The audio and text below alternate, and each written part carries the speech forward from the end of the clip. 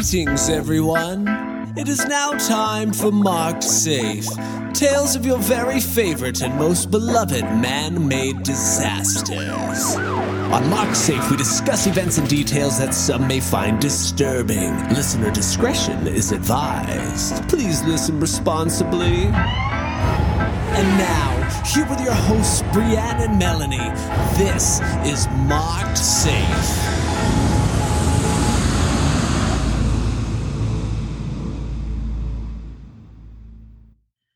Melanie. What? I have the biggest bone I've ever had to pick with you, nay, anyone. And we're going to do it here tonight. Good. Let's rumble.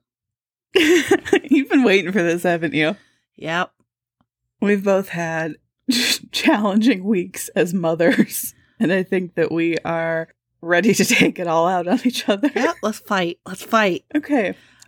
You know, we've only talked about that. We haven't, verbally discussed this. You tried to call me 19 times in the middle of the night to discuss this. You made me big mad. I could not. So, this is concerning the show 911 that we have talked about a couple times before. As disaster relief. Even a few. As disaster relief. I feel like it's come up a couple times also, just in general. It's on Fox, also Hulu if you're under the age of 70. It's a...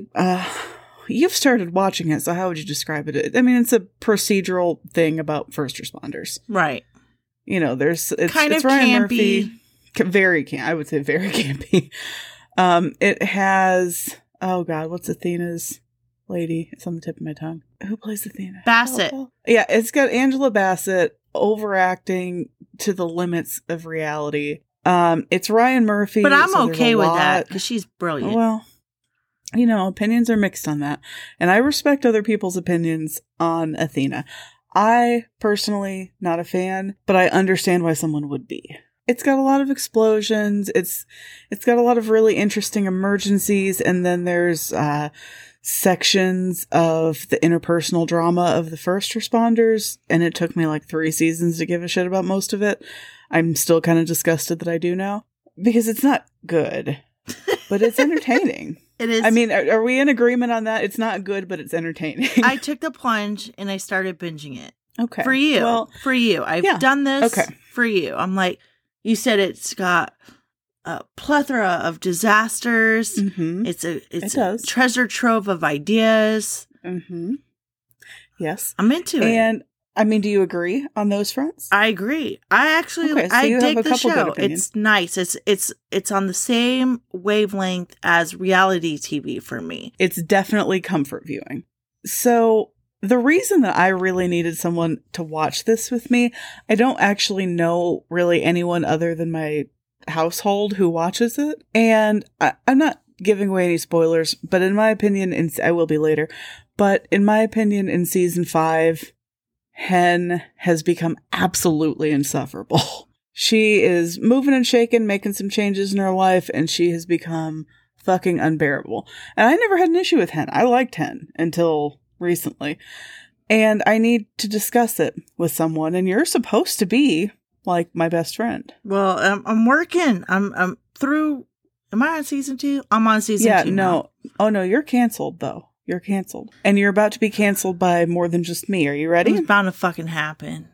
Yeah, you didn't know it would be about this, and you didn't know it would be by me. Here's the problem, though.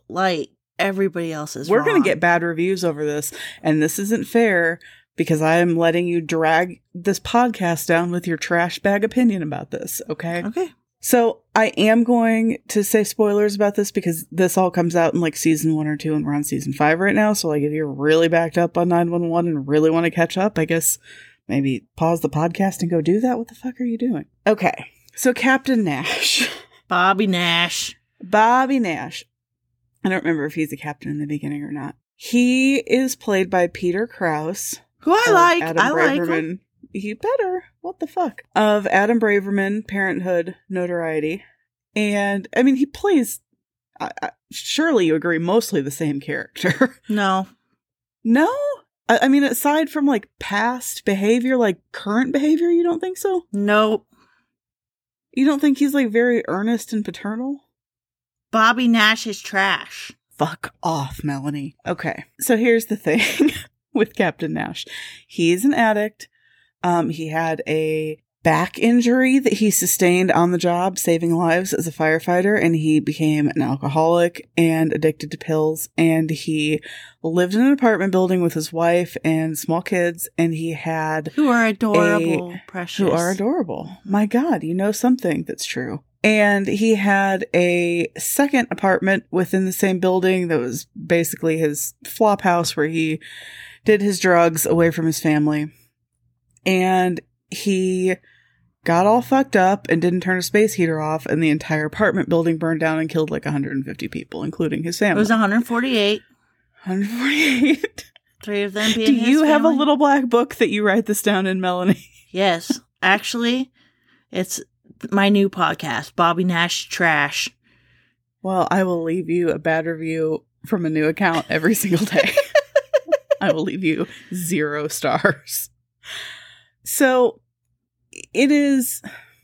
Okay. I understand that those are controversial facts, and a person hearing them on paper may have varying opinions on them. That's true. But...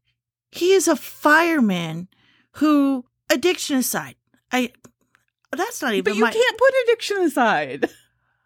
You move your family onto the 5th floor of an apartment complex with no fucking sprinklers, no exit plan, and then you have like an extra apartment with a space heater. Like, firemen, they don't own space heaters. Like, what's he doing? And then he walk out and leave it on. Like, ugh, no. He was all fucked up. He's an addict, Melanie. I don't know. Nobody ever said he was making good decisions. So, anyway, regardless of what you think about those facts in terms of like what should happen to someone who does that in real life, he is objectively given a very sympathetic characterization. Would you agree with that? You're meant to like him. Fire those producers in, because I hate them. Okay. No, fire your fucking self. Fire your fucking self from having opinions. I posted a poll about this in a 911 fan group, and 94% of people think that Melanie's opinion is bullshit. Well, I'm sorry. Bobby Nash is trash. He's very sad. You heard it here. Fuck off. You heard it here first. Yeah. And last, because you're the only one who fucking thinks so. And so his thing is that he's going to save 148 lives to even the scales as a firefighter. And every time he saves a life, he writes it down in his little book. And then after that, he's going to end his life. And he's on like this redemption tour. Mm-hmm. Yeah. And he gets a whole character arc about making peace with that and like learning to live with the guilt and everything. And he's a precious angel who has to be protected at all costs. From you, apparently. No, he's a fucking shitbag that should be in jail because 148 people lost their lives because of his negligence. Yes, and that is manslaughter. And yeah, times 148. He legally speaking, he probably should be in jail for that. I think it would be very surprising if in reality he didn't get jail time for that. That would be a little odd. Yeah. Although, I mean, would someone normally get jail time if they left a space heater on? Fuck and it yeah, burned down would. an apartment? I don't think they would. I mean, should they? Should they not? I don't know. But like, I mean, I lived in an apartment and the lady upstairs above me burned down the fucking building because she put a cigarette somewhere stupid and she'd never gotten any trouble at all. Well, she should have. I mean, she didn't kill anybody, but like there was definitely property damage. Well, I'm sure she paid a fine. I really don't think she did. Lucky. I don't think...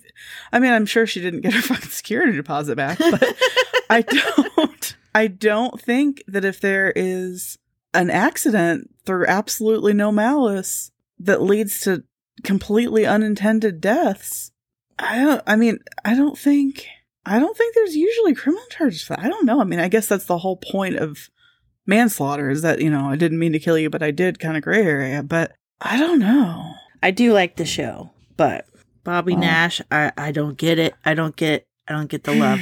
He belongs one of two places: jail or on the Florida Man bracket. So you have no soul. What the fuck? Who hurt you? hurt you? Did somebody burn down your apartment building and you're still real shitty about it? We've talked about this. Someone burned down your apartment building? It wasn't my building. Yeah, someone did. It was the building next to us. Okay, well, I mean, did that just affect you really deeply or something? I think so. Okay, well, you need to see somebody about that. I'm still trying to unpack it. Okay, well, you need to do that on a couch, not your own. You're fucked up. This is not normal. All right. Anyway, so we're just going to have to agree to disagree, I guess. Which, I don't know. I was like a little bit mad at you for like a day or two. Well, I didn't let it go either. I feel like anytime you got a breath, I was like, by the way, did you know that Bobby Nash did this? It's literally the nickname you set in our fucking group chat. My name is Bobby Nash is trash. I can laugh about it now, but I was kind of mad at you for a while. I'm still kind of mad at you, but less so. And you guys should all go start 911 so you can take a side, my side. Yeah, so let us know. If you don't already. But if you do, hop over in our Horrible Ghouls Facebook group. Let's do a poll. Let's do another poll. Well, we could, but I just don't feel like the percentage of people who even watch it is really going to be that high. Well, these are my actual people that listen to this podcast, so clearly they're going to agree with me. Oh, you think the Horrible Ghouls are going to agree with you? Oh, absolutely. Oh, all right, bet. All right, bet. I don't think you will even get 10% of the vote. Hey, I will drink a space soda. I will drink a space soda if I lose this. Really? I will. Really? I believe. I feel like our listeners take the death of 148 fictional people, including two cute little children, into account. Nobody is sadder than Captain Nash, Melanie. I didn't say he's not sad. I just said he's trash. Oh, well, that's generous of you. Okay. I need to clarify the terms of this. So if we post a poll in Horrible Ghouls asking, is Captain Nash a precious angel who needs to be protected at all costs or a horrible monster who should be in jail? If your side is over what percent, you will make and drink a space soda on video. What's good? I mean, I would say maybe if you get over 20%. You mean less than 20%? If at least 20% of people agree with you, you don't have to drink a space soda. All right. I like it. Okay. But you can't do some shit like, if a person who did this, would they be a piece of shit? You have to know Captain Nash specifically. If you do, your vote counts. Don't cheat. That I'm telling you not to cheat, you cheating ass. I don't trust you. Can we do this bracket? Yeah. We're coming to the final two. Okay. You got today? Right now? Yeah, we have 4 left, and we got to narrow it down to the final 2, and then next week we'll have the winner. Jesus, okay. I'm drinking a space soda right now. Ugh, gross. And you will be too soon. Oh, wait. How long do we give it before we call the total? What do you mean? Oh, we'll give it a solid week. I think that's fair. That's fair. Yeah, that'll give you time to gather your space soda supplies. This is going to be good. Okay. All right. So speaking of space soda, Florida man calls 911 multiple times asking deputies to bring him ice cream and liquor. How does this keep advancing? I swear to God, I hate this one every time, and it keeps showing up like a bad penny. Well, here you go. It must just be going head to head against shit I really hate. Well, guess what is going head to head against? What? Alligator pants? Alligator pants. No, alligator pants all day long. Easy peasy peasy. All right. Okay. Moving on. Florida man threatens to destroy everyone with his army of turtles. Okay. Versus Florida man throws an alligator into Wendy's drive-thru window.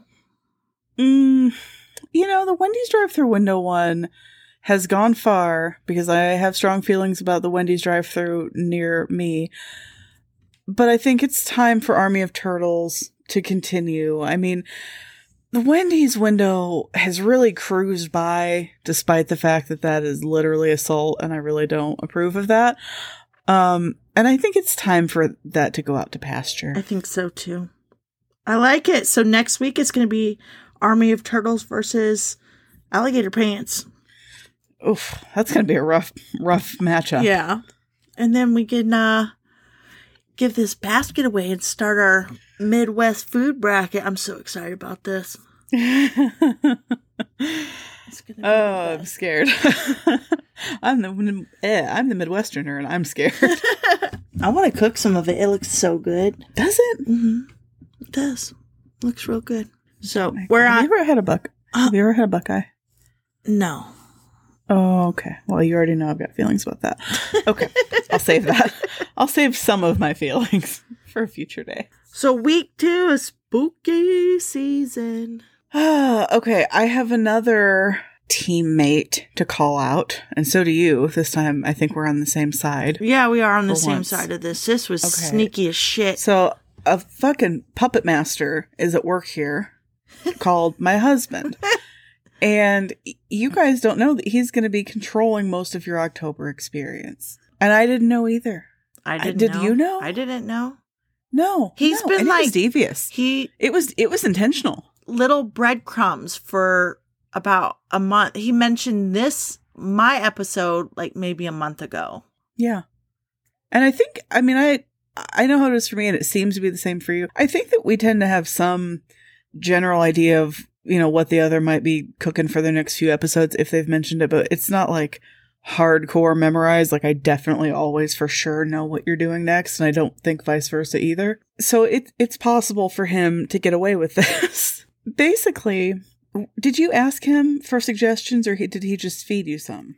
Oh, no. He was like, Melanie, have you ever heard of this place before? I was like, oh, yeah, I've totally heard that place. I've broken into that place. Oh. And he's like, you should do an episode about this place. And I'm like, yeah. And then I think he even made a comment about it being good for spooky season.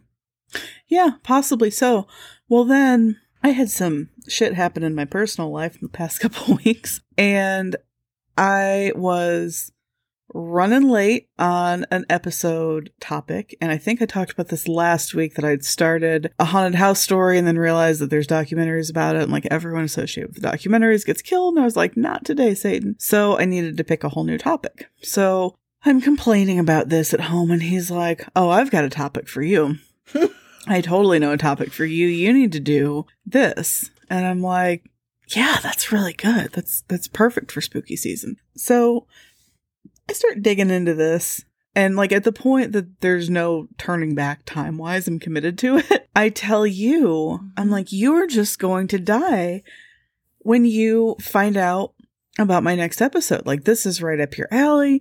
It's perfect for spooky season. It's got it all. It's got this, that, and the other, blah, blah, blah. And somehow we realized They're very on theme. They're very on theme. I'm not giving away your topic, but he had suggested to both of us 2 ideas that we talked it over, and they're not too similar for us to do, but very similar. Like, he clearly, like last year we had 2 film curses and it was fine, but he clearly wanted to hear a certain kind of story. And we called him on it, and he started sending like the gleeful devil emoji and was like, I'm the ultimate listener. I do your editing, so I listen to everything, and this is what I want to hear for spooky season. Motherfucker. We got played so hard. Oh my God, this puppeteer ass man. So, I mean, take whatever your feelings are about this to him. Yeah, it's Tag's If fault. you're like, damn, this is wonderful. I love this. This is exactly what I wanted then for thank spooky us. season Thank us. too. We did I the was going to say legwork. thank Tag, but sure. Yeah, we did. We did the hard work here. We did the heavy lifting. But if you're like, why? Take it up with Tag. Because he pulled these strings very intentionally, and he waited until we were both really pretty much in too deep to back out. Listen. I think we could have if it really needed to be done, but thankfully it didn't. But Jesus Christ, Tag. He edits this thing. We don't really pay him. I mean, you might in some favors, but Melanie, my mom listens to this. we could owe him an episode or 2. Yeah, I think you owe him a favor. Brought to you by the letters TAG. Do you want to hear a story about an insane asylum? I do.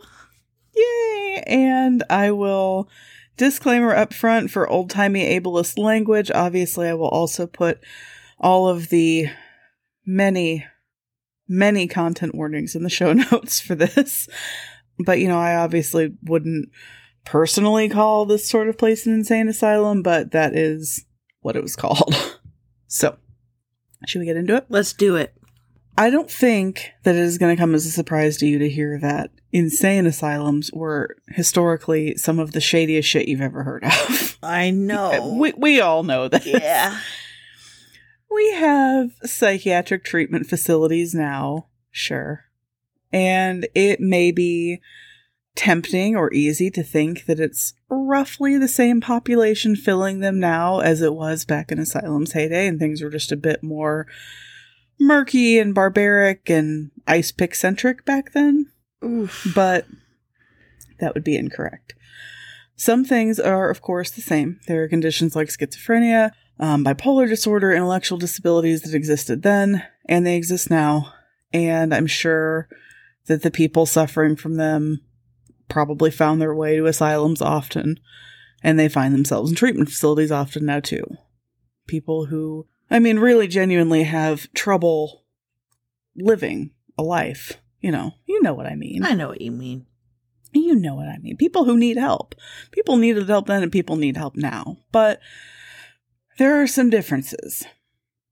There was another condition in the 1800s that we don't hear quite as much about today, but it was just as challenging to treat as the ones I was talking about. Just as much of a medical, social, psychiatric challenge. And this condition very frequently required long-term hospitalization. And it was called having a vagina. The hysterical woman. Yes. And, today I'd probably phrase that a little differently because, anatomy doesn't automatically equal gender, blah, blah, blah.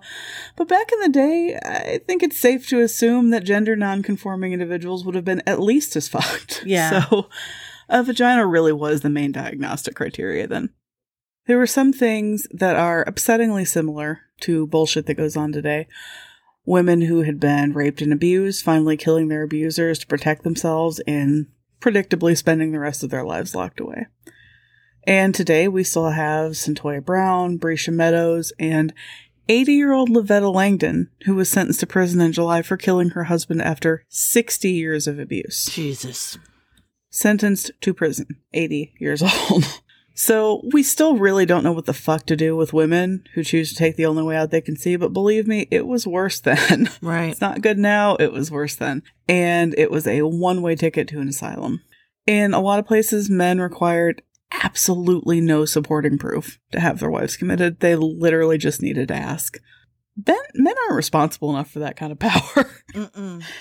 Like, at all. Some of them were some of them basically just asked and succeeded. Some of them used bullshit trickery, like the man who sent a doctor to his wife's house disguised, I guess his house too, disguised as a sewing machine salesman.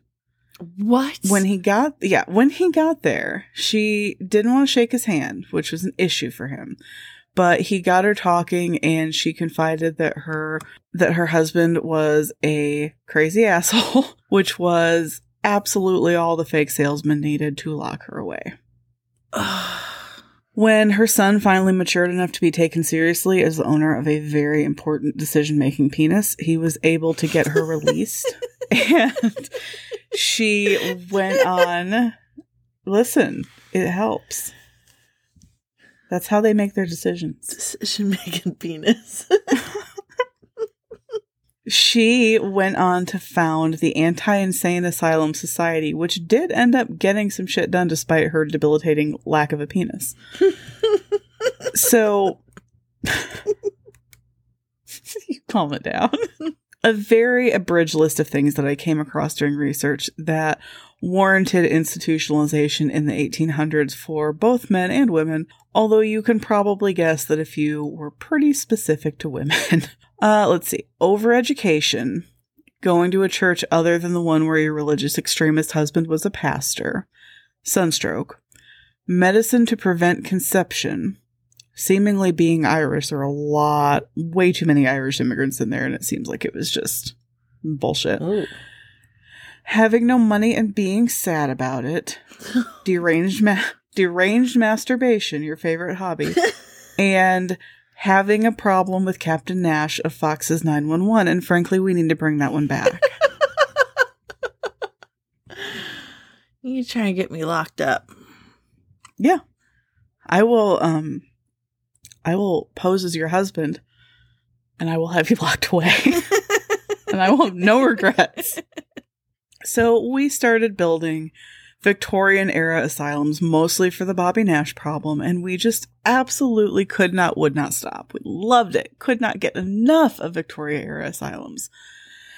It was out of sight, out of mind for people with conditions like epilepsy, and no one needed to feel all that guilty because the accommodations were breathtaking. The idea of sprawling, beautiful manors with stunning exteriors placed in countryside locations wasn't just how things shook out. Like that's the kind of logistics needed to house people or something.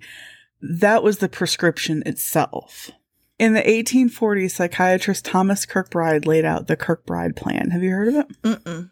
A description from Wikipedia says, the typical floor plan with long rambling wings arranged in echelon, staggered so each connected wing received sunlight and fresh air, was meant to promote privacy and comfort for patients.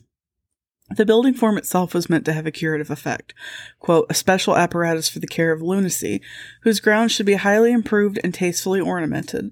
And later, in addition to the intricate building design, Kirkbride also advocated the importance of fertile and spacious landscapes on which the hospitals would be built, with views that, if possible, should exhibit life in its active forms. Sounds lovely. Sounds like a vacation in me. Right? Kirkbride also, that's good because that's where you're headed. Mm-hmm. Kirkbride also suggested the hospital grounds be a minimum of 100 acres in size. Probably so they could all get into Winnie the Pooh. What are your feelings on Winnie the Pooh? Because I hate Winnie the Pooh. Really? Bitterly. Why? I don't know. I don't know. I'm learning so much about you tonight. I mean, the Winnie the Pooh thing does not surprise me. No? Why not? Chickens, cats, okay. dogs. Classic Winnie the Pooh isn't that bad, but at least where I live, there's a certain kind of person who gets really into Winnie the Pooh, like nursery decor. Is it? It's like it's an Amber Portwood kind of person. It might be local to me that's a thing. What if I told you that my baby nursery was Winnie the Pooh? Huh. Which baby? Me, when I was a baby. Oh, no, that's fine. That's completely fine. I mean, it might tell me something about your parents, but I kind of already knew that. We freely speak ill of the dead on this podcast. Yes. Yeah, classic Winnie the Pooh is technically fine. Modern Winnie the Pooh bothers me. It's a me problem, unlike your problem, which is a you problem. And you should know that, but you don't. Anyway, back to the 100-acre woods here. The foliage and farmlands on the hospital grounds were sometimes maintained by patients as part of physical exercise and or therapy and or just work. They tended to put people to work, but not really in a grueling way.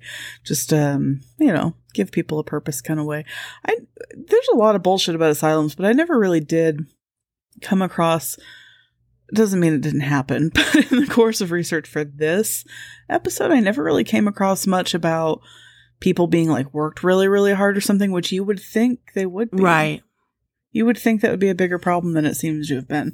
But no one really seems to have that much to say about the jobs they were given. Over the course of the 19th and 20th centuries, the campuses of these hospitals often evolved into sprawling, expansive grounds with numerous buildings. Kirkbride buildings had a pretty specific layout that was very common. There were more than 70 of them built. But although other styles and influences came and went, there was a prevailing concept in the 1800s that a specific kind of lifestyle was helpful to curing insanity that heavily involved the type of surroundings that patients spent their time in. Interestingly, when I was trying to remember the name of the Kirkbride Plan, I Googled something like mental health approach with lots of fresh air or something. Mm-hmm.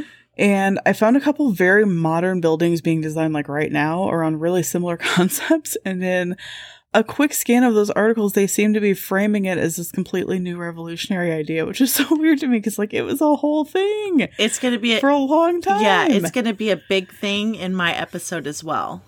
Really? Uh-huh. That's interesting. That makes me glad that we have such connected episodes. And I mean, at the heart of it, they're probably right for some people with some conditions. I mean, that's not going to fix something that's like structurally wrong with your brain. But I mean, I could see it being helpful with depression and that kind of thing. Couldn't hurt anyway.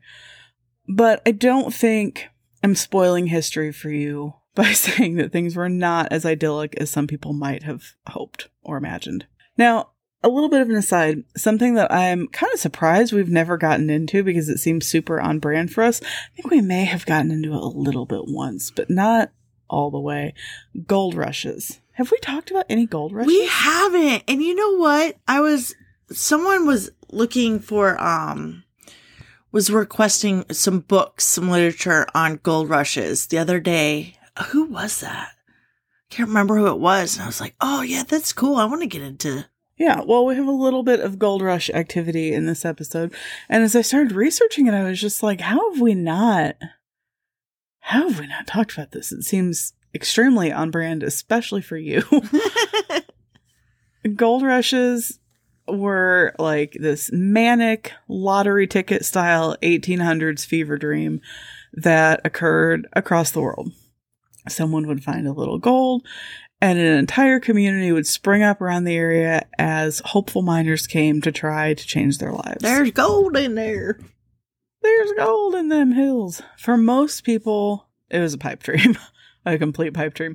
They couldn't get there in time. They couldn't find enough gold. They got there and found fool's gold. They got bad intel on where the next big thing was happening. It could be anything. But a man's life could completely change overnight if he hit big. And it was common enough to hit big to be a pretty decent gamble for a lot of people who didn't have that much to lose in the first place. So, happened a lot. An isolated location, suddenly being swarmed with miners, required a lot of resources to appear very quickly. They needed housing, food. Where there are people, there's a need for medical care. Where there are people, but definitely where there are large groups of desperate men competing minute to minute to secure their families' futures, there will inevitably be a need for law enforcement and jails. They're going to need postal services, banking. And you already know that if the 1800s loved anything as much as they loved gold rushes, it was insane asylums. At least according to their thinking at the time, where there are 18,000 men and their families, there is definitely a need for a sprawling country insane asylum. Oh, for sure. Of course. And this was exactly what started in the mid-1800s in central Otago. Otago? I don't know. I wrote it down phonetically and I don't even know if I meant tag or tog. Cool self. Central Otago, I think. New Zealand. Why am I like this? I'm going to get a bad review right now. I feel it coming. I wish Brienne would research how to say words. Shut up. There were a few false starts in the area with smaller gold discoveries that didn't really yield very much. But in 1861, a prospector named Gabriel wrote, "At a place where a kind of road crossed on a shallow bar, I shoveled away about 2.5 feet of gravel, arrived at a beautiful soft slate, and saw the gold shining like the stars in Orion on a dark, frosty night." That's beautiful. Why were miners so fucking poetic in the 1800s? They had to be. I mean, they're... Did they? I feel like you have to look at... Listen, mining is so incredibly dangerous. Like, you have to truly appreciate every day like it is your last. I just don't feel like that's the dynamic in comparable fields today. No. I appreciate that approach. I think it's lovely, but I don't think it tracks with the world. But Gabriel had hit pay dirt. In less than a year, 18,000 other men and their families had arrived in the spot, named Gabriel's Gully after the man who had discovered it. There was already an asylum in the area, but it was overcrowded and it was on the same lot as the boys' high school, which, not ideal. The gold rush only lasted a few years, but a lot of the community stayed behind afterwards. And, I mean, really, it wouldn't have taken a huge boom in population to easily push the need for new facilities way past critical mass. Something was going to have to happen. Enter our bearded friend, Robert Arthur Lawson. And I realize, as I just said that makes it sound like he might be a bearded dragon. He isn't. As I was writing this, I didn't feel like I needed to clarify that, but suddenly I feel like I might. Robert looked, unlike a reptile, like a cross between Commander Waterford and like season 4 Rick Grimes. He had curly hair, a widow's peak, and a beard just about down to his nips. Ooh. Are you getting excited? I have a mental picture. I mean, feel free to take this moment to Google him and see if it matches. I am here to say, I dig it. Melanie, am I wrong that he looks a bit like Commander Waterford? He's cute. I'm worried about you. Well, I mean, he might be your type in more ways than one. Anyway. Well, I mean, let's listen. Remember that time I got all hot and bothered about Houdini? And my poor husband had to edit it. I did see that Houdini died on Halloween. Did you know that? I knew that at one point. It was not front of mind, but I have known that. I think about this particular variety of white dudes sometimes. Like, not just white dudes. Like, there's a lot to be said about white dudes. But the type who historically ends up seen as extremely important in something like architecture or music composition or philosophy or painting or something. You know the type. Mm-hmm. Like the great geniuses, but they're always white dudes. And I think about their place in history, and this is going to be clumsy because I'm going a bit off script here. And this is a big topic that I'm probably not old enough to talk about. But I think about their place in history.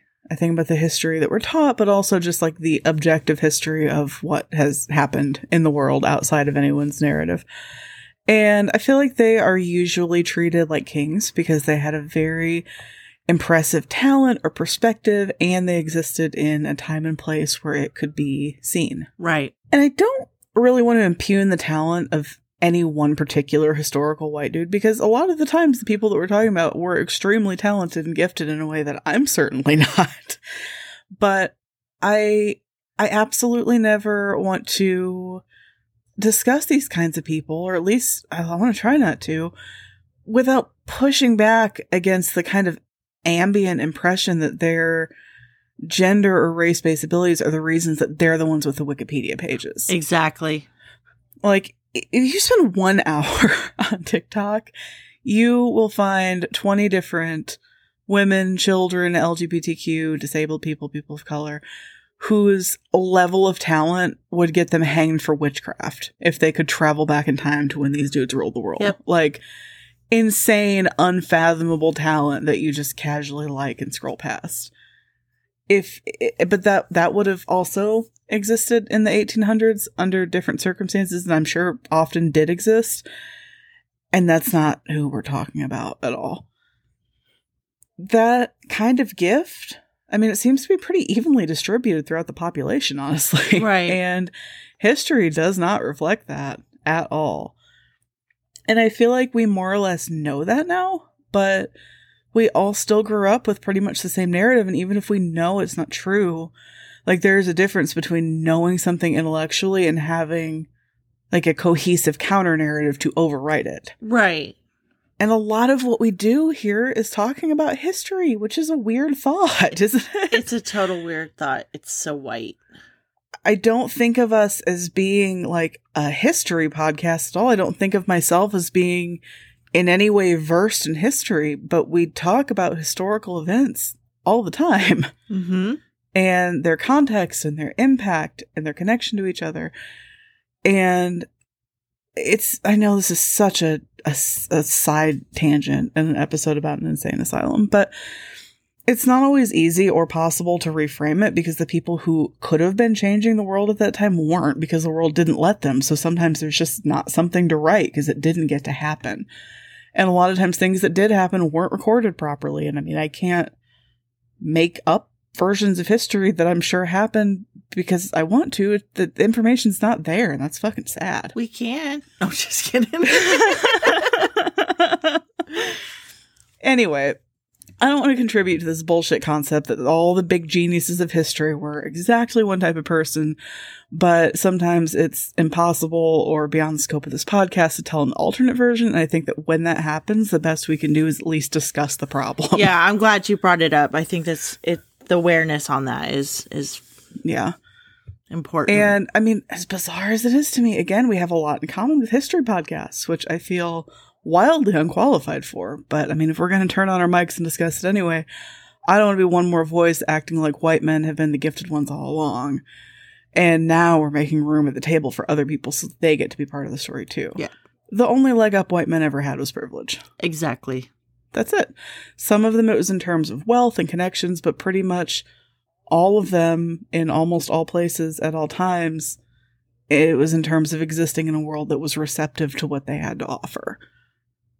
Because, I mean, there are definitely, like, you know, white men who started, you know, really poor and worked their way up and blah, blah, blah. But there's I'm not still... saying it's not hard. I'm not saying it's important, but the world was open to it. Right. In a way that it has not been and often still isn't for other people.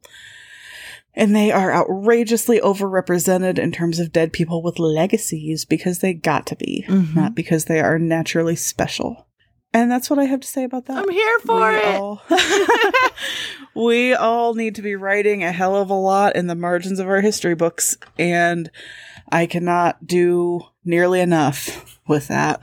I wish I could do more, but I will try to do my best. So back to Robert, the genius white man of our story.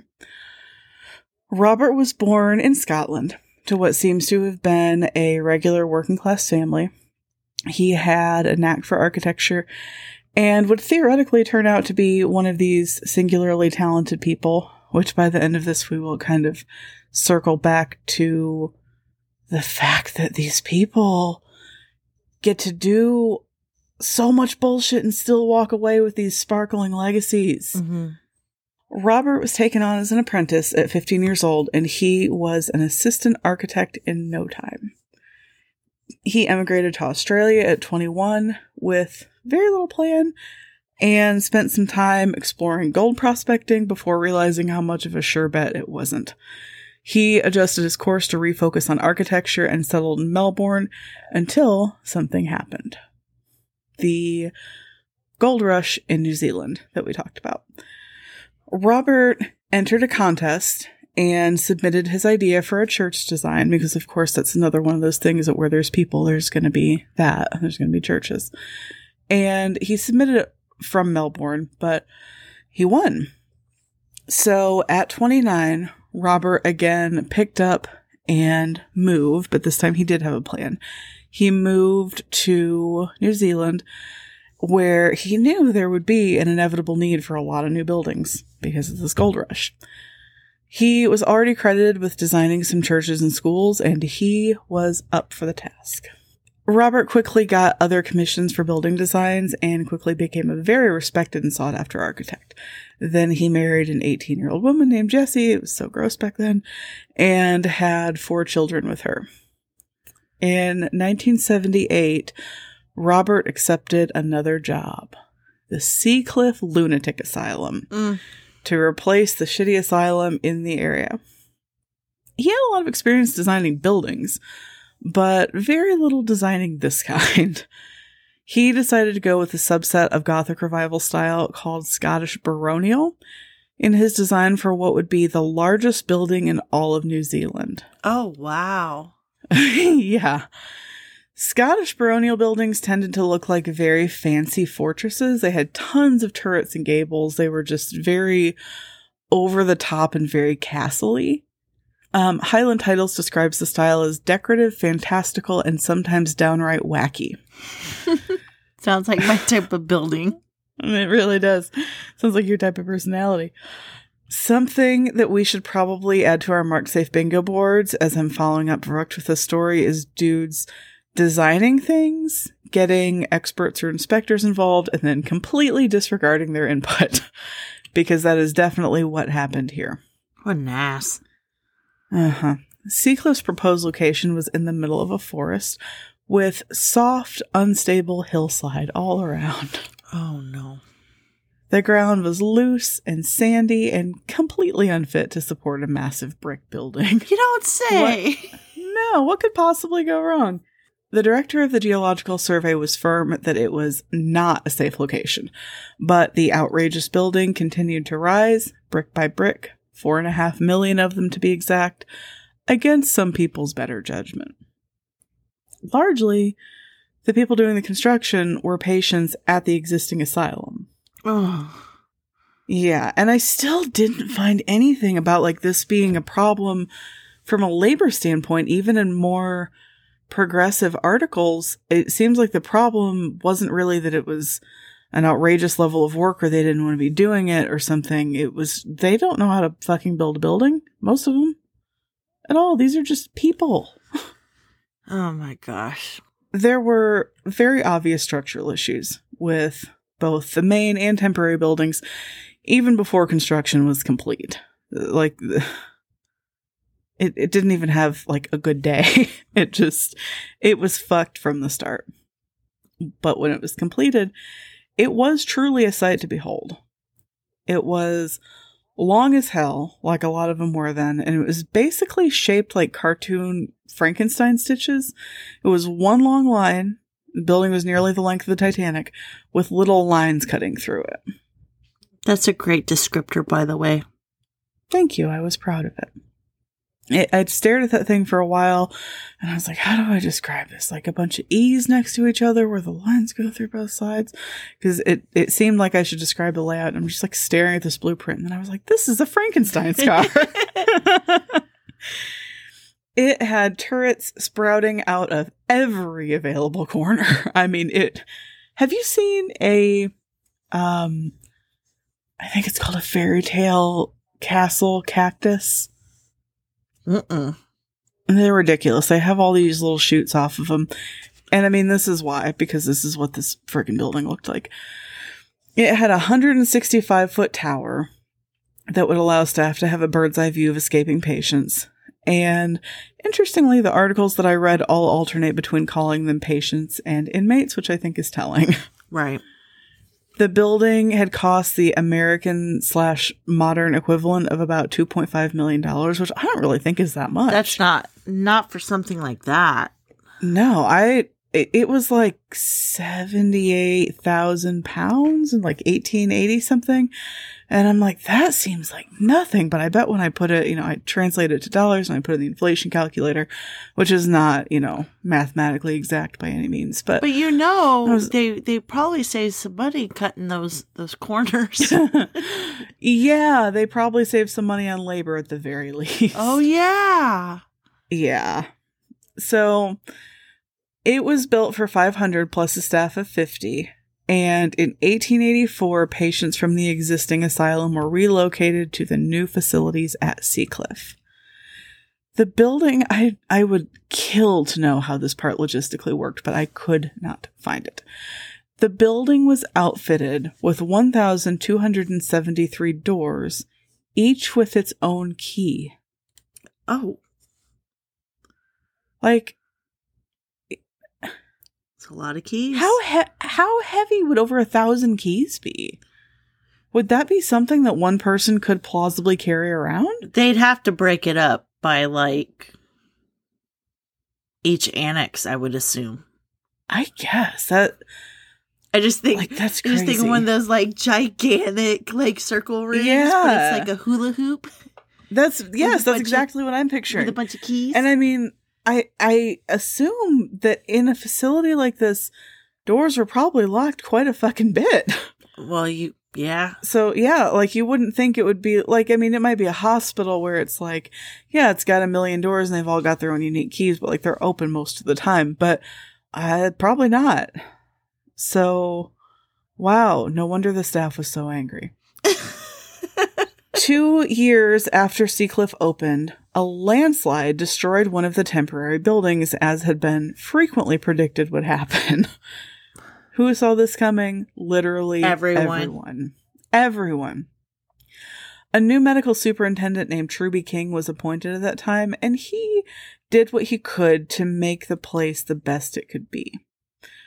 He had very... he's hard to characterize.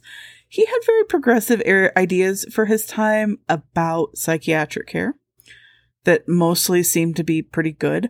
He emphasized fresh air, light work, and healthy food as part of patients' treatment. I mean, it seemed to align pretty well with the Kirkbride plan, which I don't think there's anything wrong with.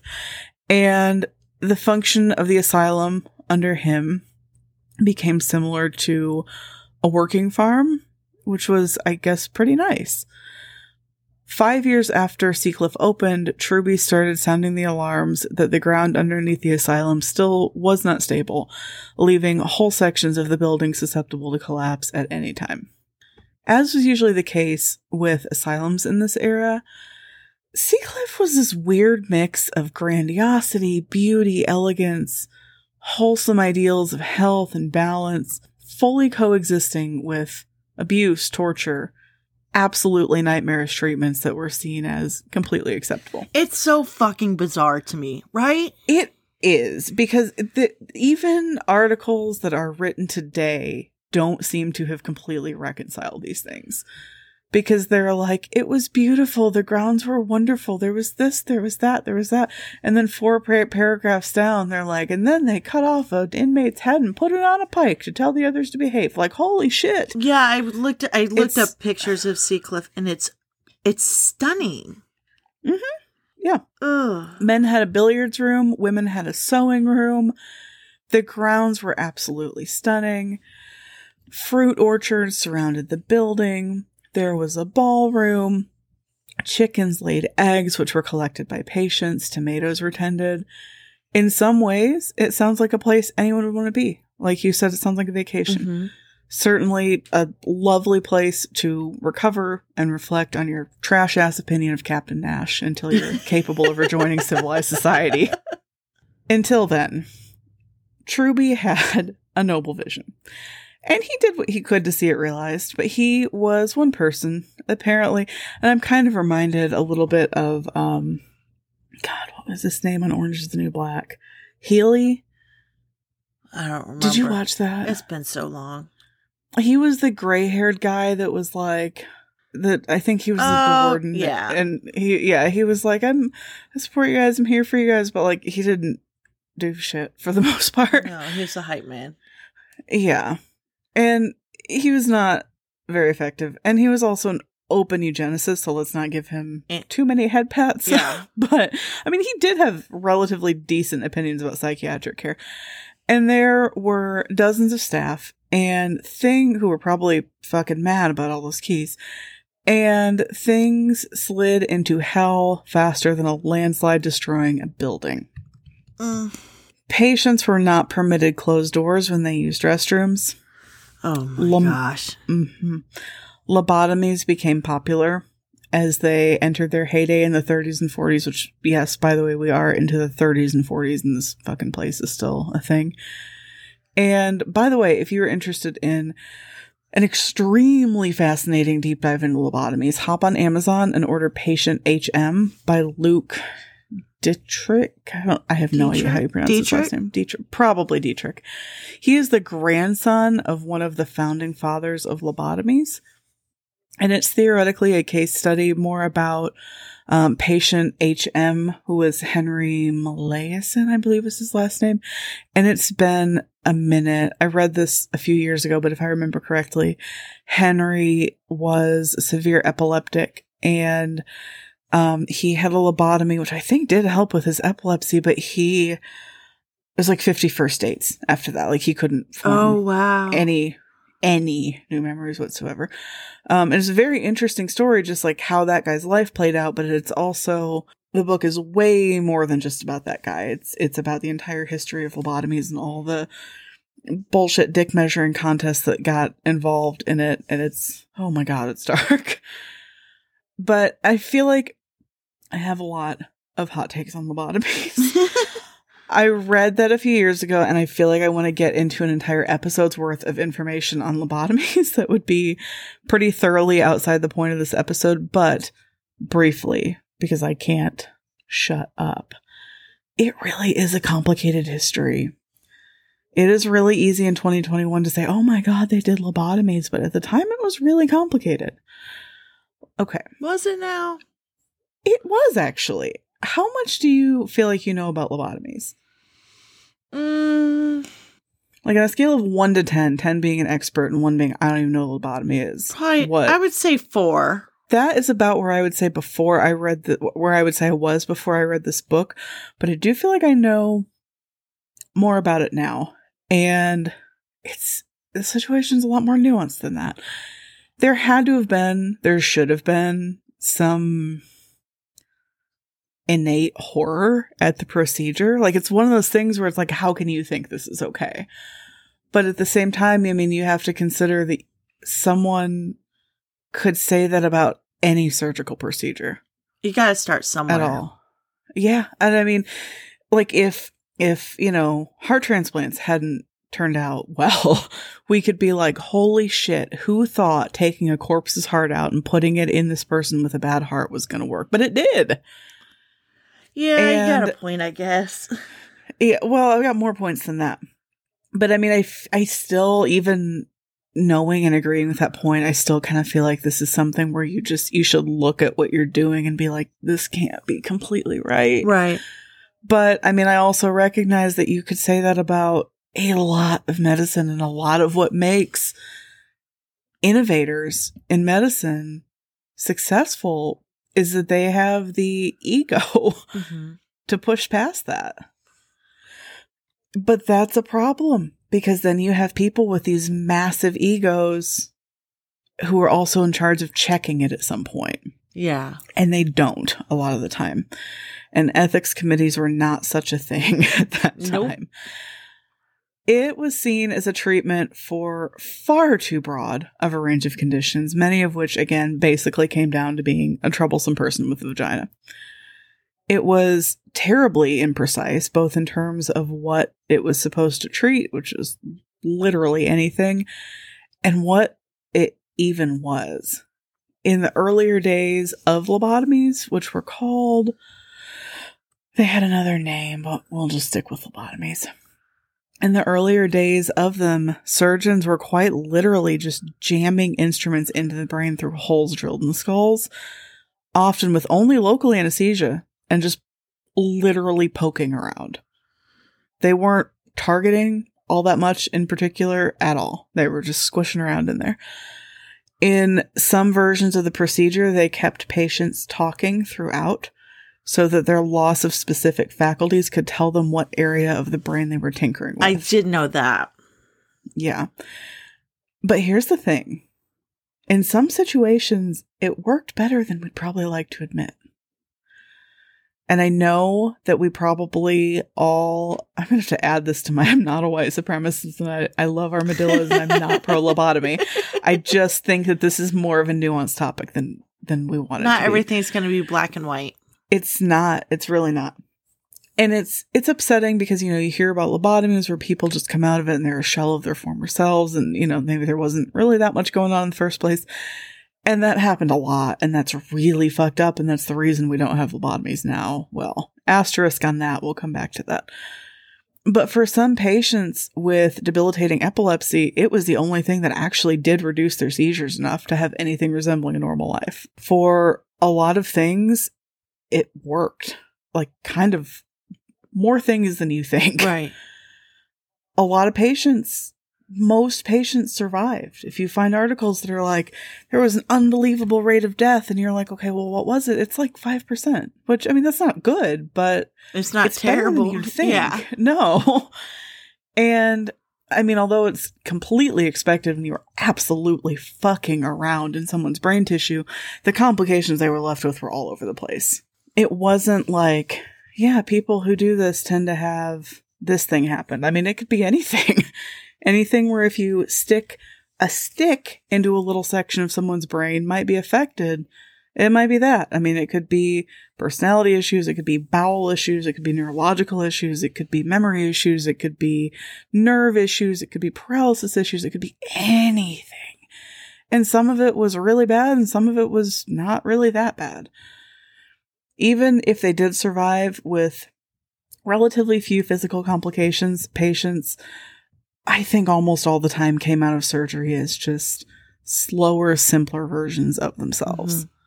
Now, in someone with constant seizures, who began with a very poor quality of life, this may have objectively been a worthwhile trade-off for a lot of people. For depressed or agitated housewives, that is a heartbreaking outcome. Yeah, that's really sad. And you know that's who got it all the time. Lobotomies do have a more complex legacy than most people realize. Aversion's actually still performed today on patients with obsessive compulsive disorder. Well, I think it's the shock. People love the shock. This story, you know? Mm-hmm. Yeah, and I mean, it is the stuff of horror movies, for sure. But, I mean, they stumbled upon something that worked sometimes for some things. You know, there were huge risks, major risks, and for a lot of things that it was being used for, holy shit, not acceptable. Right. But for some things that were truly limiting a person's quality of life, it was a good thing. But of course, these people, these almost always white men with God complexes, had to take it way too fucking far. And instead of realizing that neuroscience had discovered a risky procedure with limited usefulness in certain very specific situations, these dudes, they just had to take it to the next level. Had to take it too far. There was money to be made in expanding the use of lobotomies, and there was absolutely prestige in being one of the cowboy surgeons innovating something that could at least alter the mental state of all sorts of troubled patients. Like, imagine if every patient who had something wrong mentally, you could push a button and it would do something. Right. Definitely do something. It'll change something. I mean, you're going to push a button on some people and that's going to be fucking awesome. But some of those people, most of those people, did not need that button pushed. A psychiatrist named Walter Freeman saw a problem that he could solve.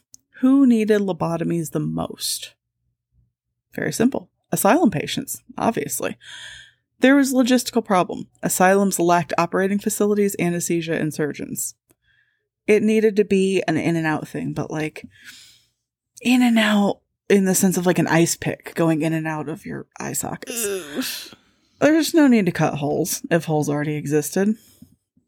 Inspired, Freeman pioneered the transorbital lobotomy, which involved placing an ice pick-like instrument between the eyelid and the upper eye socket and tapping the bottom with a mallet until it entered the brain. Yep. The procedure left patients with black eyes and altered personalities. But sometimes it was a 2-for-1 deal, because if there wasn't anesthesia available, and there usually wasn't, asylum administrators could simply use electroconvulsive therapy to knock them out first. Oh, no. Yeah. And the more flippant approach to lobotomies that started when they tried to turn it into basically an outpatient procedure. I mean, don't get me wrong. It was done that way a lot. Like, hard and fast for a period of time. But it was the beginning of the end of public or scientific acceptance. Electroconvulsive therapy, I'm not going to get into that as much because I just personally don't know as much about it. But I do know that it seemed to have a similar history and a similar time frame. It worked better than you probably think. It's still used more than you probably think. It's safer than you probably think, but it was still real fucked up, implemented horrifically, and for shit that was wildly inappropriate to be treating like that. Seacliff, innovators that they were, was involved in both of these procedures at their height, sometimes at the same time, when they were being so broadly applied as to lose meaning, to lose, function as a treatment because you're just using them for anyone and anything. It's like at Seacliff, just as like going in and brushing your teeth. Yeah. At Seacliff, they were more than just overused for psychiatric conditions. They were used simply as punishment for minor disobedience. Oh, no. Yeah. And I think a rule we can apply to most areas of life is that when a treatment for literally anything starts to shift to being a punishment for literally anything, there's a problem. A big problem. That's just, those two things don't need to overlap ever. Women were sometimes forcibly sterilized, sometimes including not just the internal organs, but the clitoris. Oh. Some Handmaid's Tale shit. Patients were regularly beaten. A higher-up who dealt with returned soldiers and their welfare had to intervene in the treatment of some veterans at Seacliff, and his name was Colonel McDonald, and he said that the situation at Seacliff was the most unpleasant thing he'd ever had to tackle in over 25 years of military service. That's not good. No, that's really not. For a lot of people, many different groups of people, Seacliff was a place of just endless suffering. But something even worse was coming their way for some of them. On a December night in 1942, 39 women were asleep in a 2-story wooden building. The doors were locked from the outside. Every window was locked from the outside. There was no possibility of escape, which is one of those things that takes on two meanings. Because, you're talking about a quote-unquote insane asylum, and you're like, there's no possibility of escape. I mean, technically a good thing. But in other scenarios, there's no possibility of escape. Sounds real different. There was also no staff member working. Someone came by to check hourly, and during one of those hourly checks, they found the building engulfed in flames. Oh my gosh. They can't even get out. 2 women were able to be pulled out of the windows by staff, but the other 37 burned to death. The women ranged in age from 23 to 70. That's so fucked. I know. In the course of time between the 2 hourly checks, the building burned completely and totally to the ground, like ash and nothing more. By fatalities, it was New Zealand's single worst event in history at the time, which as an American is hard to wrap my head around, because I feel like we'd probably top that in our first week as a country, and continue to all the time. They never figured out definitively what caused the fire in the first place, but they were able to identify literally countless things that could have and should have prevented such a large loss of life. From better staff supervision to appropriate fire alarms and sprinklers to better building design. It was all 100% on Seacliff, and it was all 100% things that they had already been advised to fix and ignored. The fire was suspected to have been caused by a short circuit igniting when the foundation shifted due to the unstable fucking ground. Imagine that. As I'm sure is your primary concern, Robert Lawson's reputation was mostly disgraced. Good. And yes, he was subject to an inquiry where he was described as negligent and incompetent. His So career Bobby Nash. Fuck off. I was waiting for it. God. Okay. I will let you have that one because I walked into that. And I would argue that prologue Bobby Nash was indeed negligent and incompetent, but now he's very fucking sad, Melanie. All right. And like I told you, if you ever accidentally kill your whole family, I will be much nicer to you than this. Well, it's not going to happen. I guess it's good for more reasons than one. Robert's career had been a big fucking deal, but now he couldn't even get a job. But Bobby Soon Nash after- got his back. Bitch. I can't wait to brawl with you in Horrible Ghouls. I can't wait to watch a video of you finding out how fucking wrong you are about space soda, too. I just don't understand how a fireman can kill 148 people and get his job He was back. an addict. Okay, I mean, that Yeah, that's questionable. It does come up though. His job ends up not so scot-free. We'll see. I mean, I'll be the happens. judge of that. Well, I mean, you will not be happy with the level of what happens, but like that does get addressed, sort of. Anyway, soon after Seacliff started falling apart like Melanie's moral compass, problems appeared in Thomas Lawson's other buildings. Load-bearing wood beams rotting in practically new churches like Melanie's soul, lots of dampness problems. Like my I'm not going to say vagina. anything about that. That was you, not me. I wouldn't have gone there. He flounced out of New Zealand for a decade, but then he returned in 1900 to clear his name because that was obviously still the most important thing. He started working with a former student. Things were going okay, but then he suddenly died 2 years later at 79. But then, like, how sudden is it when you're 79? Everything made it sound kind of shocking, but then I did the math and I was like, it was 1900 and he was 79. Yeah, But okay. you lived 2 lives. Yeah, I don't know how unexpected that was, but okay. Today, he is seen as a major architectural name, very influential and important, which is just, wow. Boy, we share our Sullian reputations tonight, huh? It seems like he could, like, aesthetically design his ass off, but when it came to things that would actually, like, hold up in life, So basically very similar to a modern day talented sim builder. But here we are talking about him a century later. And I'm here to tell you, get on the Sims 4 gallery and look at the shit some people have designed and tell me if you're still that fucking impressed with Robert Lawson. Since his things can't exist in the real world either. Seacliff was finally shut down in 1973 after years more of overlooked suffering and brutality. They made a couple bullshit changes after the fire, but nothing really. It was demolished over time between then and 1992. Today, the grounds are a nature reserve known as the Enchanted Forest, which is widely considered very haunted. And I have to tell you, this has been one of the most frustrating experiences of my life as a podcaster. So we talked about this before, but I have to talk about this again because it is important to me.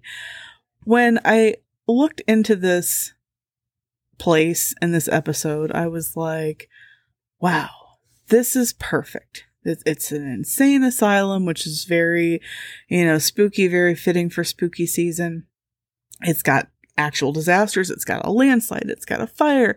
And it's considered like the most haunted place in New Zealand, which, like I told you earlier, a lot of the shit that we cover, there's a lot of appended, and now it's haunted in Wikipedia articles, and we don't really get into that very much because that's just like not really what we do. But I'm like, well, it's spooky season, so I'm going to lean into this and I'm going to do like half of this on the haunting stories. So I get all the way through the research and I get to the end and I'm like, lay it on me, internet. Give me your haunting stories. Give me your freaking ghosts walking around and patient clothes and flying around a turret and crying about their lobotomy. Give it to me. I don't care if it is highly credible. I don't even care. Give me your spooky stories. There is nothing. I'd be big mad. I am so mad. I could find a few articles or encyclopedia entries or things where it's like, and now it's considered very haunted. Period. And, or the site is now considered one of the most haunted places in New Zealand. And I'm like, okay, there's gotta be a sketchy Reddit thread somewhere that's like, tell me all your stories of Seacliff Insane Asylum. And I'm like, I don't even care. I'll go with that. I'll be like, it's from Reddit. I don't know how sketchy it is, but like, it's ghost story time. There's nothing. There is nothing. It's widely considered very haunted by whom? Yeah, we need to know. I am distraught about this. The entire reason I did this, because I'm sure there's some other spooky asylum that has actual ghost stories. The entire reason that I went with this one was for the fucking ghost stories. I mean, I still think there was a lot of interesting stuff in this one, but come on. I'm mad. I'm so mad over this at all. But that's all. It was haunted. That's it. That's it. Just know. It's haunted. Haunted by who? I don't know. Maybe it was haunted by Robert Lawson and his big beard. He's like, I built this wrong. Maybe it was haunted by the women from the fire. Maybe it was haunted by... I mean, the possibilities are endless, but we do not know. We simply do not know. There are ghost tours there, but can I find so much as a review of them? No. No. Nope. Nothing. Some film shot itself there 10 years ago. Wow, that sounded really weird. It shot itself. There you go. It's a haunted movie. It's 12:36 a.m. It shot itself. A movie was filmed there about 10 years ago. A scary movie. But I couldn't even really find that much about that movie. Maybe that is the haunted thing. Yeah. Is like the almost paranormal level of non-information about hauntings. I don't know. I'm mad. I'm going to stay mad about that for a while. I will be over it before I'm over your bullshit with Bobby Nash, but we'll see. We'll see. We'll see about you. What do you think about Hen, by the way? I like her. What season are you on? 2. Well, I liked her then too. But I don't even trust you anymore. Why? I don't trust your judgment because I felt pretty confident that we were going to have pretty compatible opinions about people and we would be able to talk shit about Hen in season 5. But I mean, we don't have to agree on everything, Brienne. No, but we do have to agree on this. On Hen or Bobby Nash, because that's Bobby not going to happen. No, we don't have to agree on Hen. I'm open to other perspectives on that. She's just irritating the shit out of me in season 5. Anyway, I think we need some disaster relief. Yes, we do. Okay. Do you want to go first or do you want me to? Go first. Mine is, once again, the strings are being pulled by the audio guy. He should really pay me something because this whole episode is just like sponsored by him. I was looking around for maybe someone I followed recently on TikTok to do for disaster relief, and he was like, no, you have to do Midnight Mass.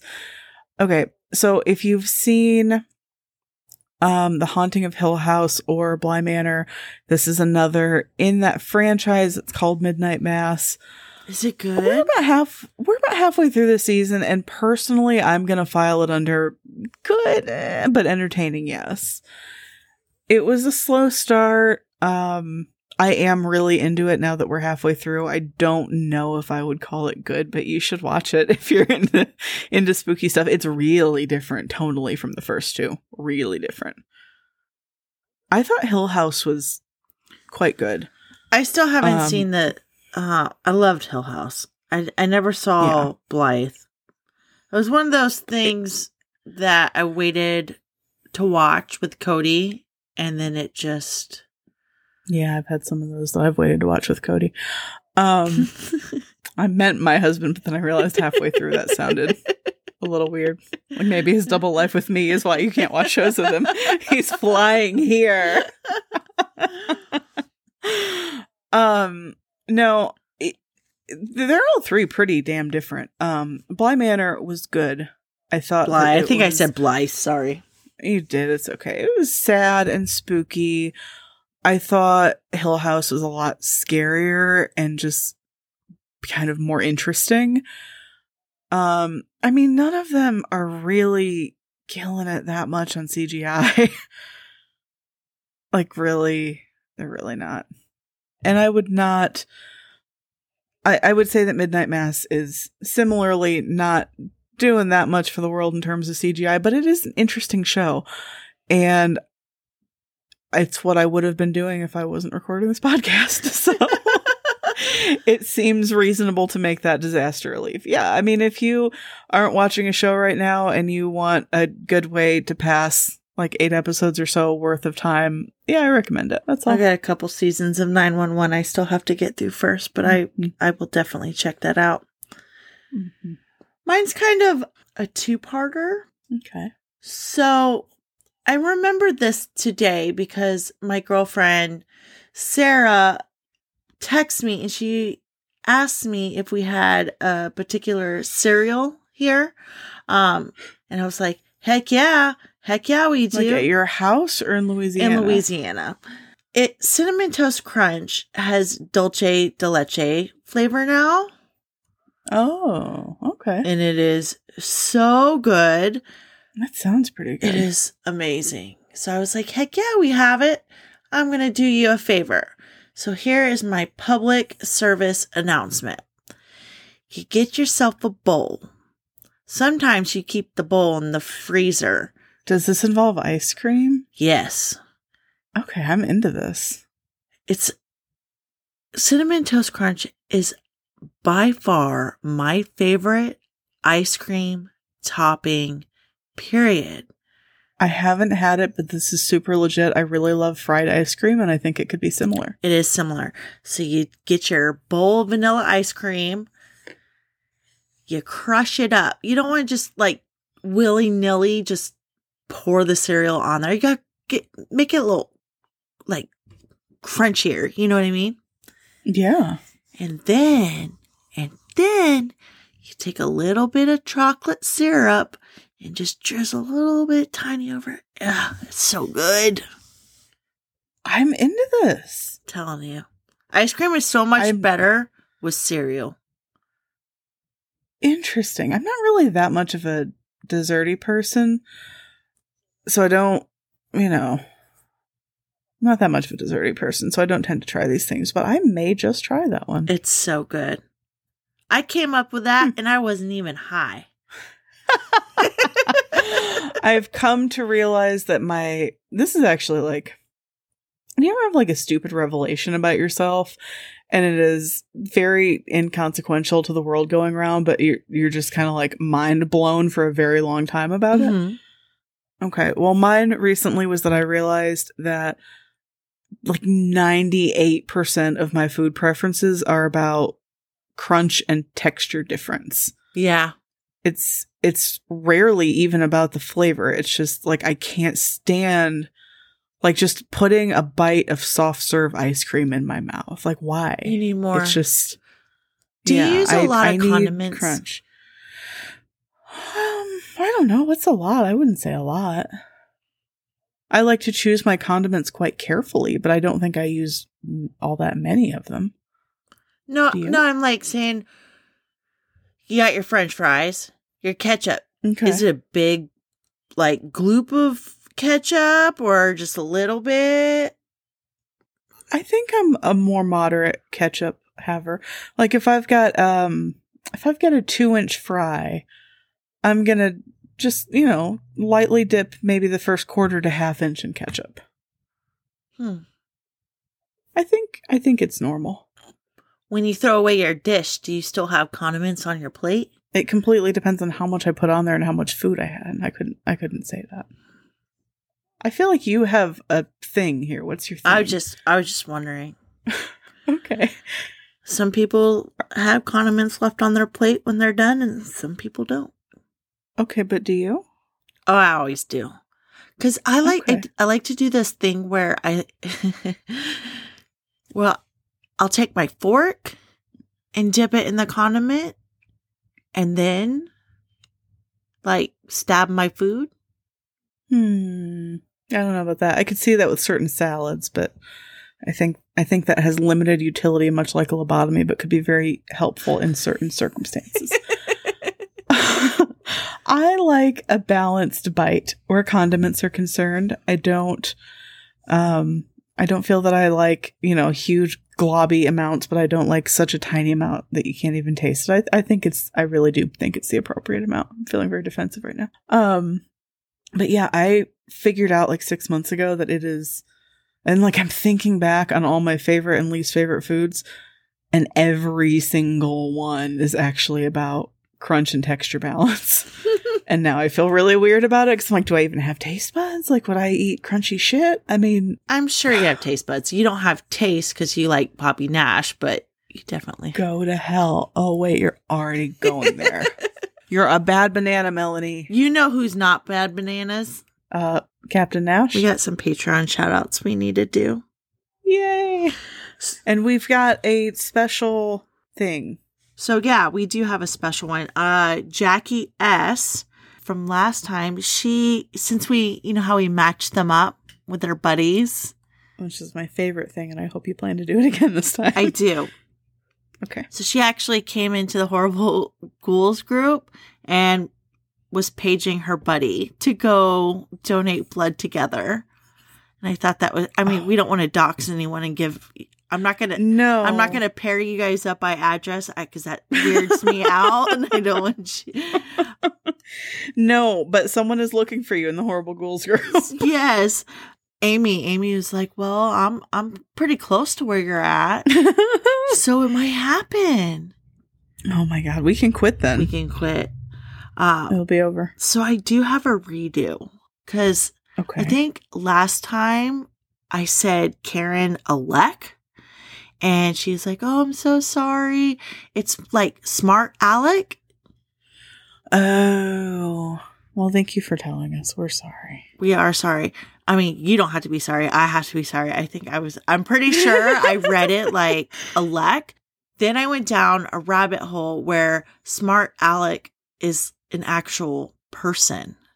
Did you know this? What? No. And the story is incredible. So I can't remember what his name was. It's Alec something.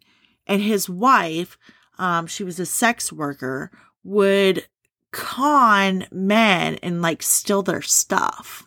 What in the world? Yeah. So that's kind of problematic. Definitely problematic. Okay, so she's going to need to change her last name. You're welcome for that. We're sorry we pronounced it wrong, and we're sorry to notify you that you're going to have to change it. You're going to have to change it. Yeah. But we'll give you a buddy. Victoria Huntley. You can take her last name. That's a good last name. I think so. Shit, you can take mine, but you are going to have to change it. We also have Beth Anna, which I think is very cute. Name. And Carissa Andes. Oh, those names go great together. Mm-hmm. We also have, okay, you didn't tell me how to say it. I wanted to say that maybe it was a typo. It could be a typo. It could not be a typo. It looks like Katie, but the E and the I are switched. It's Katei. Interesting. Kate. I'm fascinated by this. I don't know. Katie Cummins. I don't know. Let us know. We'll correct it next week. We'll correct it. You get an extra buddy. But this week, your buddy is Mandy Shank. And I know how to say that because that's your mom. That's my mom. And I deleted it so you wouldn't see it. And I could surprise you. It.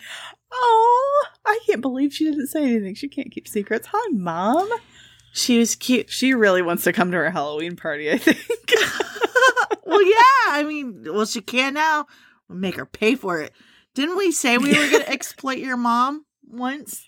I mean, I think we were definitely going to exploit your aunts.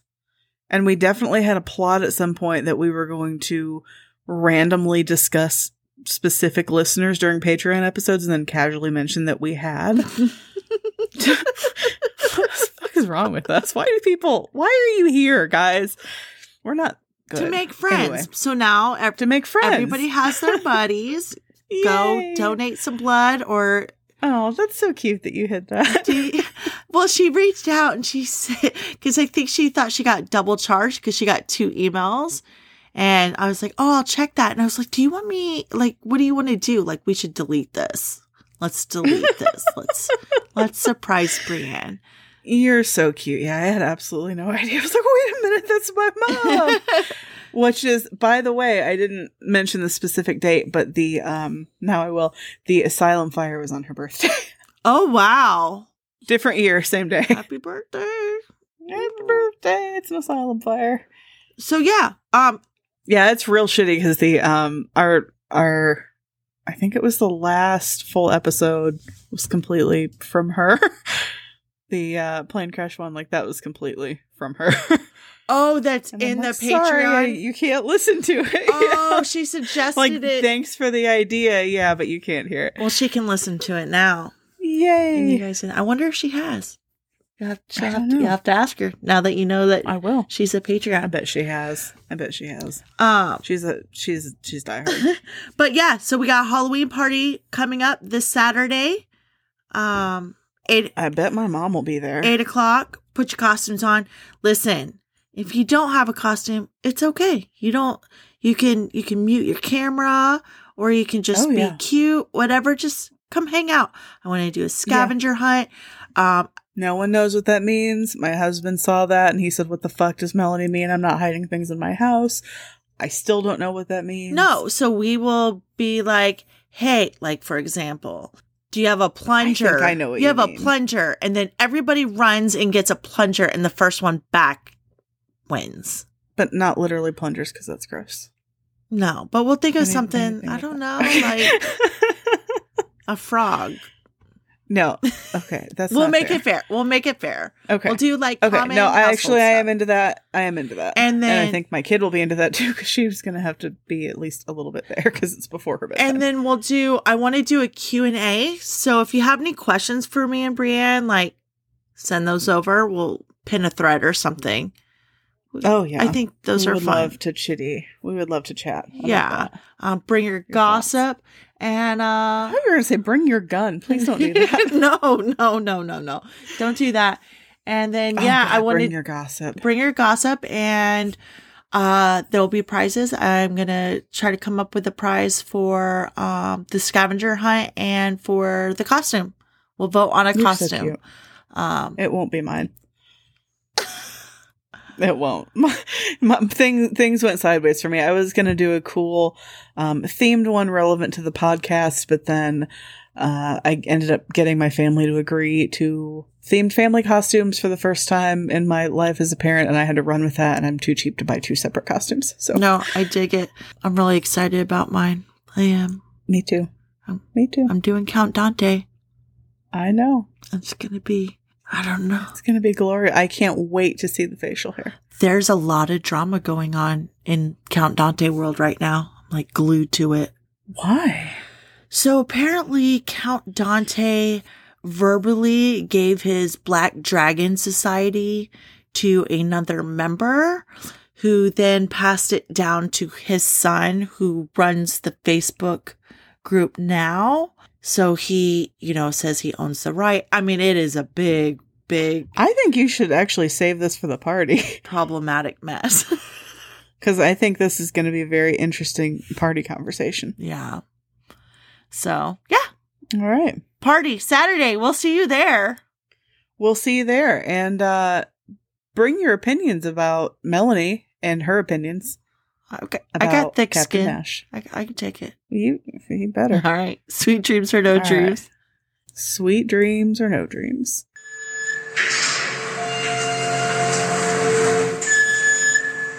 Hey, Horrible Ghouls. Hope you enjoyed this week's episode.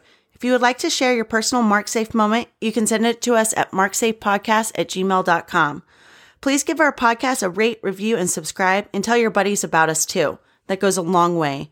If you want to further elevate your support, check out our MarkSafe Patreon page, where we have shoutouts, goodies, and some bonus content in the works. You can also find us on Facebook, Instagram, and Twitter. Thanks again, and as always, stay safe.